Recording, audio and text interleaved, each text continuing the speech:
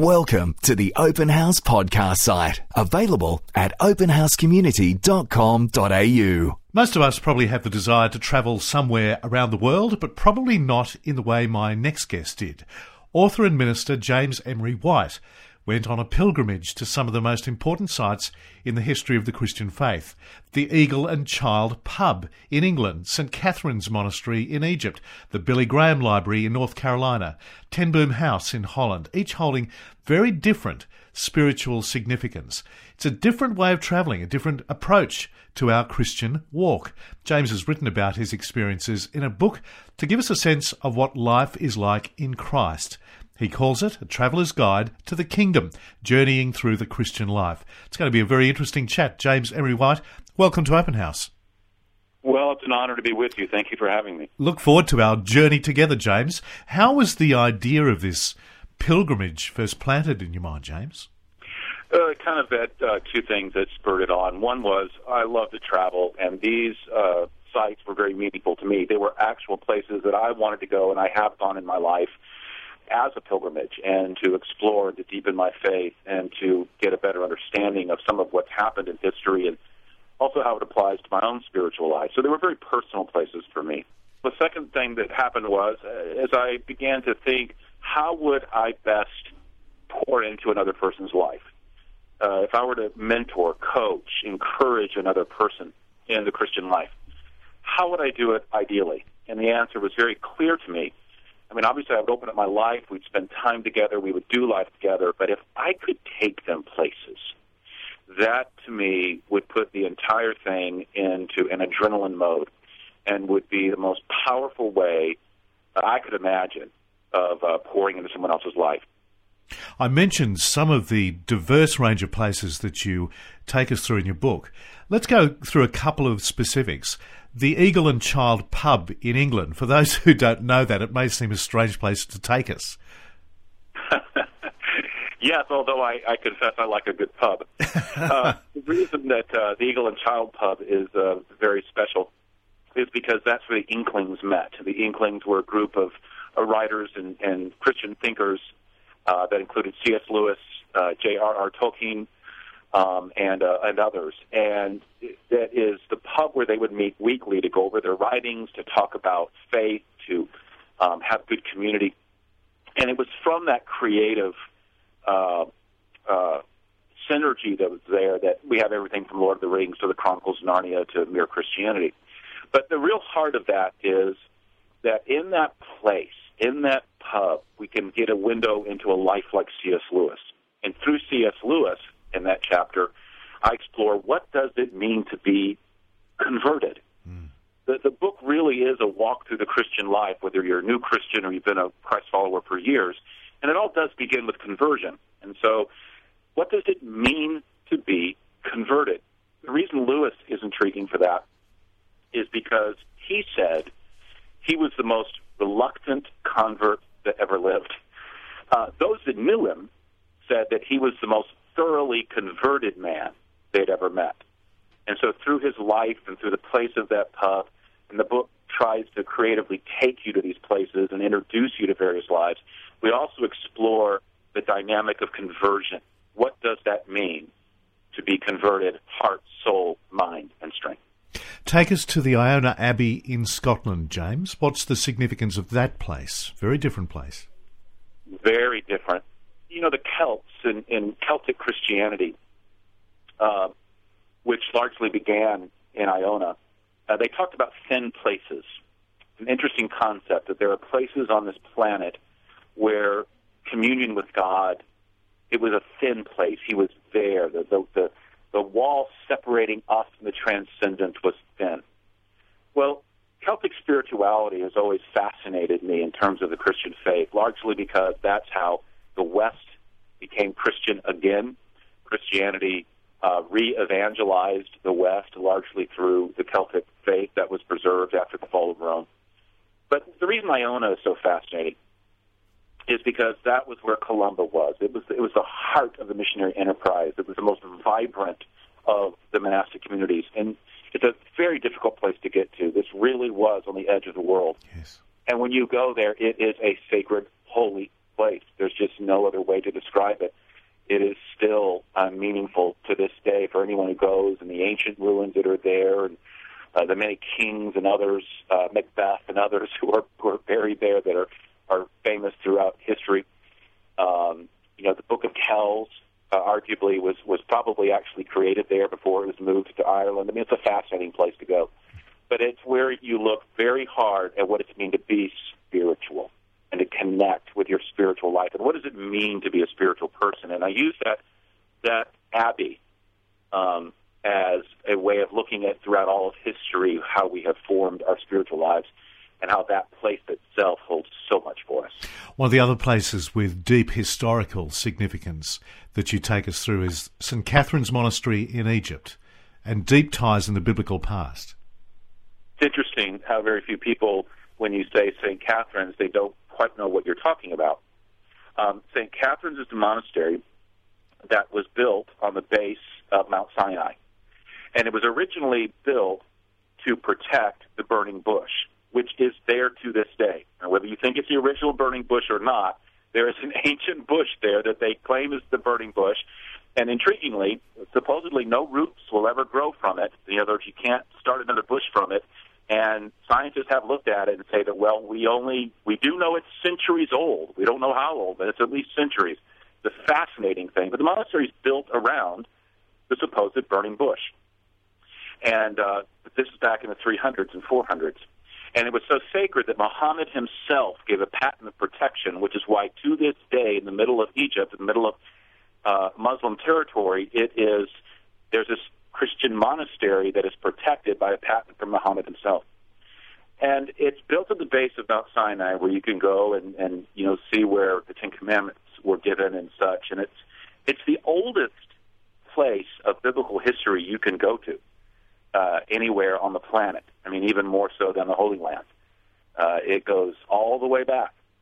And it's a fascinating place to go to. And I use that chapter to talk about how we really can be led by God. And, of course, being at St. Catherine's, we tell the story of Moses. But in a different kind of way, how you can listen to God, hear from God, a word from God, just like Moses did. What does it mean, though, to be led? And so we use St. Catherine's and the story of Moses and their rootedness in history to explore what that means for the Christ follower today.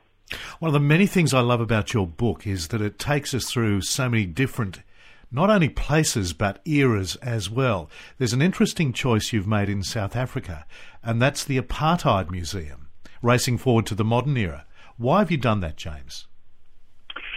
I was actually in South Africa working.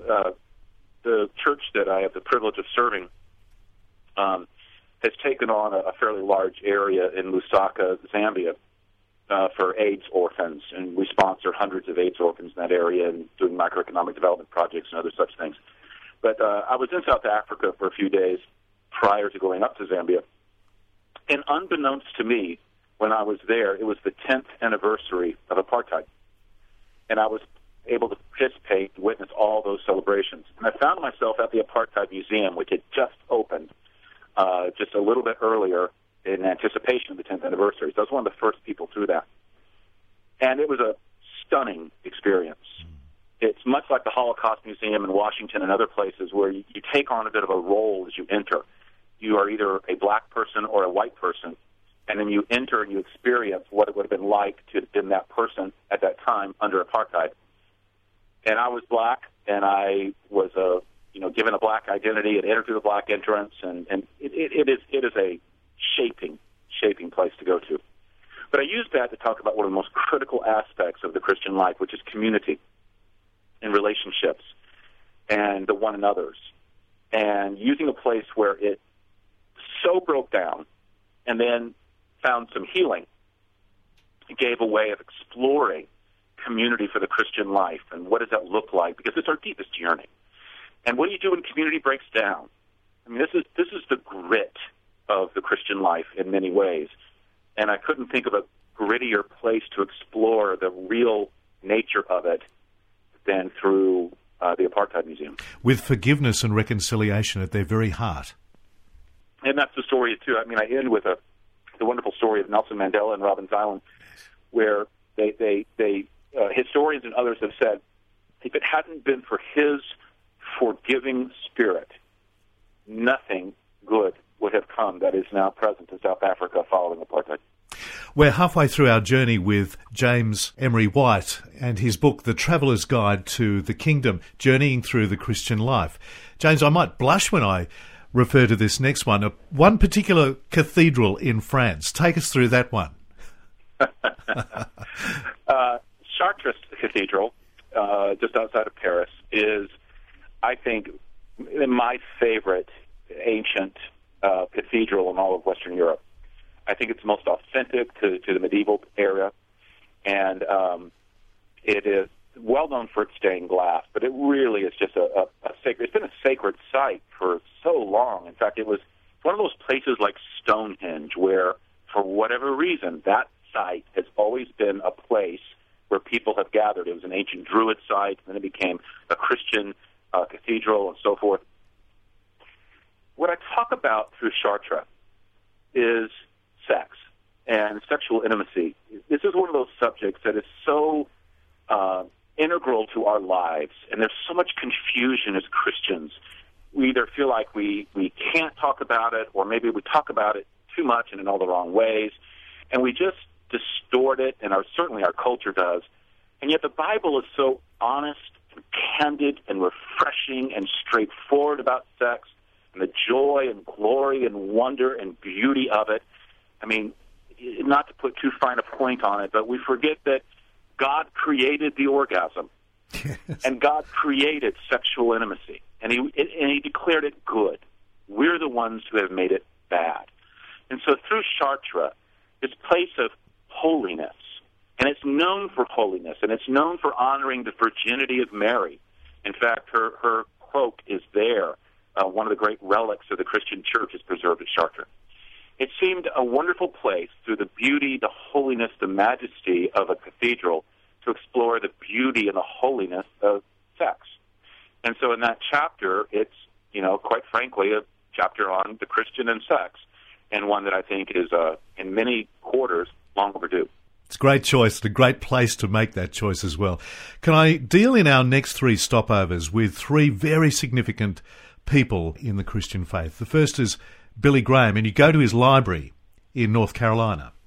Yes, the library is fairly new, and it's an amazing thing. And anyone who ever comes to the States and gets to the Carolinas should make a special effort to go to that. It's the only place I list in the United States, actually. Not that there aren't others of significance, but Billy Graham was the dominant Christian figurehead, if you would, of the 20th century. And through his life, you really see, through him, the lens of 20th century history. And what strikes me about Billy, and I know him, I've met him, I've spent time with him and with his wife Ruth in Montreat before her death. He served on the board of the school where I was president for a season. What strikes me about him was such a deep sense of calling, a deep sense of calling. And if there's and this idea of a called life and doing what God would have you to do is such a heart passion of Christians. We have this idea of, oh, God, if only you'll tell me what to do, I will do it. Let me just fulfill my calling. Well, the chapter explores how to do that, how you discover your call, and it's through the lens of a man who led a very called life. And the library brings his life through the lens of history in a beautiful way to be experienced. And I really do think that he's one of the great models to look at, and it's such a wonderful place to be preserved for people to go visit. Yes, he is. One of the other people is Corrie ten Boom. You go to her house in Holland. Speaking of Billy and now Corrie, one of the things that strikes me, I work significantly with a lot of 20-somethings. My church that I lead is almost entirely, 20-somethings and 30-somethings, very young church. They've never heard of Billy Graham, and they've certainly never heard of Corrie ten Boom. And I very much wanted to include Corrie and her home in Harlem in this book because it was one of the most significant pilgrimages I ever went to. Her life has formed me more than almost any other biography. Her book, The Hiding Place, I think is one of the most incredible Christian biographies of any era. I read it about every 18 to 24 months, and I'm a wreck every time at various places, no matter how many times I've read these events. And I just don't want her life lost. And her story of trust, and that's what the chapter explores, trust. Her home in Harlem is completely, perfectly preserved. I do mean it's like a time capsule. The watch shop is still in operation. I have a clock in our home, a wind-up, small, miniature grandfather clock that I bought from the Tin Booms, from the watch shop, because it's still operating. And the floor is above, and you can actually go into the hiding place where, if people aren't familiar with her story, where they hid Jews during the time of World War II and to save them from extermination and death. And then they themselves were caught, were sent to Ravensbrück, and they endured the hell of that. At least Corey did. She lost almost every member of her family there, sadly. And then she lived a life of enormous influence afterwards. But her story is a story of trust. What does it mean to trust God as we go through life when we don't know what the future holds or what we're going through is extremely difficult? And that was a very meaningful place for me to go and a very important story for me to tell. Yes. The other person, going back a few centuries now, the third person that I wanted to speak of was Martin Luther. And you make the point that in his life it demonstrates we can all make history. Yes. I mean, who would have thought Luther would have ever done that if he knew anything about his story? Yes. He was an interesting guy. One of the things that I talk about in that chapter was that he didn't nail 5 theses to the door or 9 theses to the door. He nailed 95. He had a big, big dream and a big idea. And Luther showed how someone really can have big ideas toward God and make history. And God wants to do that through all of us who are willing to follow suit. Luther set a fire. I mean, he was the ignition for the Reformation. There is no doubt about that.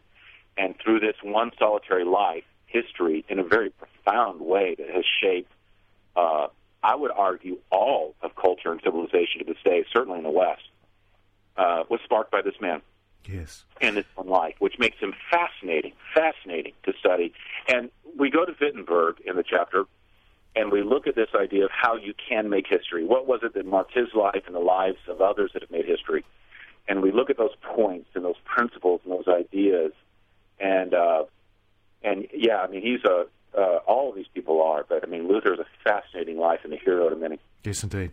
The last place I wanted you to take us is in Germany as well, and it's a confronting choice that you've made. It's the Dachau concentration camp, and you describe it as one of the most chilling places in the world. It's an interesting choice. And I purposely wanted to end the book with that, because I think that you could talk about all the dynamics of the Christian life. You can talk about conversion and being led by God and spiritual formation and community and sexuality and calling and making a difference with your life, and ignore the elephant in the room, which is how we will have doubts. We will have dark nights of the soul. We will have times when God seems far away. There'll be times when God makes no sense. And it strikes me that many in the Christian community don't want to talk about this. It's swept under the rug as if somehow, well, we can't talk about that because somehow that's not safe, or that's where we're vulnerable, or that's where maybe God is vulnerable. So we're not going to talk about, well, the Dachaus. I feel the exact opposite. I think that Dachau should be front and center in places like it. We need to talk about these things and put them in the larger story, and the larger story of what God is doing on this world, and where good and evil fits in, and free will and choice, and God's sovereignty in the midst of all of that. It is a fascinating area to explore. It's absolutely critical, and if we don't explore it, it actually sows more seeds of doubt. So I always wanted to go to a concentration camp, and Dachau was the one I wanted to go to most of all because it was the first. It was the first of all the concentration camps, and it was the one that was the model for all the ones that followed. And it's set up very intentionally to be visited and toured. It's right outside of Munich, so it's more accessible than many of the others. It was a chilling place to go. You would walk, for example, and you would see a trench that looked like it was like a small riverbed. And I remember trying to figure out, why was there this trench, this riverbed here, that was rather significant. And then, you find out that this was a killing ground where they would shoot people in the head with bullets, and there were so many killed that they had to create a small riverbed for the blood to flow. Now, when you stand there and you're looking at something like that, or you're standing in a gas chamber, or you're standing in the experimental areas where they did atrocious medical experiments, you're confronted with evil, and you're confronted with the issues of doubt that people have about how can a good God allow bad things. I think that's healthy. There's significant answers that the Christian faith has that if you don't know those answers, then that doubt can be the seed of unbelief as opposed to greater faith and trust and love. I think it's a really important choice to be in the book, and it strikes me one of the many things in your very rich journey are some of those hard choices, that it's not all happy, optimistic places or lives to artificially gloss up the Christian faith. No. In fact, if anyone is a thinking person, the Christian faith, what makes it so attractive is its authenticity and its realness. We worship a crucified God, and when you understand all that was involved with why this God was crucified, the Christian faith becomes extraordinarily authentic in a way that no other faith, no other worldview offers our world. And I think that in many ways, some of the things that Christ followers shy away from are actually at the very heart of the dynamic of the appeal of the Christian faith. And mixed in with that is a powerful sense of hope as well. Oh, my. That's the whole point. It's how it all points to hope, and how it's through looking at evil and looking how God allowed that and the freedom of choice that we have, how that points toward this greater good. And that really is where evil needs to be contextualized. When people look at things like the recent shootings that were here in the United States in the movie theater with the Batman movie, or they look at 9/11, or they look at these other atrocities around the world, and Dachau, of course, they make that the story. What is helpful about the Christian faith is that it grieves over that, and that breaks the heart of God, but it gives us a larger narrative, a larger story that helps explain that, where God is allowing these things to happen for a greater good so that those would use their freedom to indeed choose Him. And there's a grand story, a meta-narrative that goes beyond these smaller narratives that the Christian simply needs to wrap their arms around and understand. James Emery White, I've thoroughly enjoyed reading your Traveller's Guide to the Kingdom. It's a genius idea, and totally enjoyed our chat tonight. Thanks very much for taking us through it. Thank you. We hope you enjoyed this Open House podcast, thanks to Christian Super and Real World Technology Solutions. To hear more from Open House, visit openhousecommunity.com.au.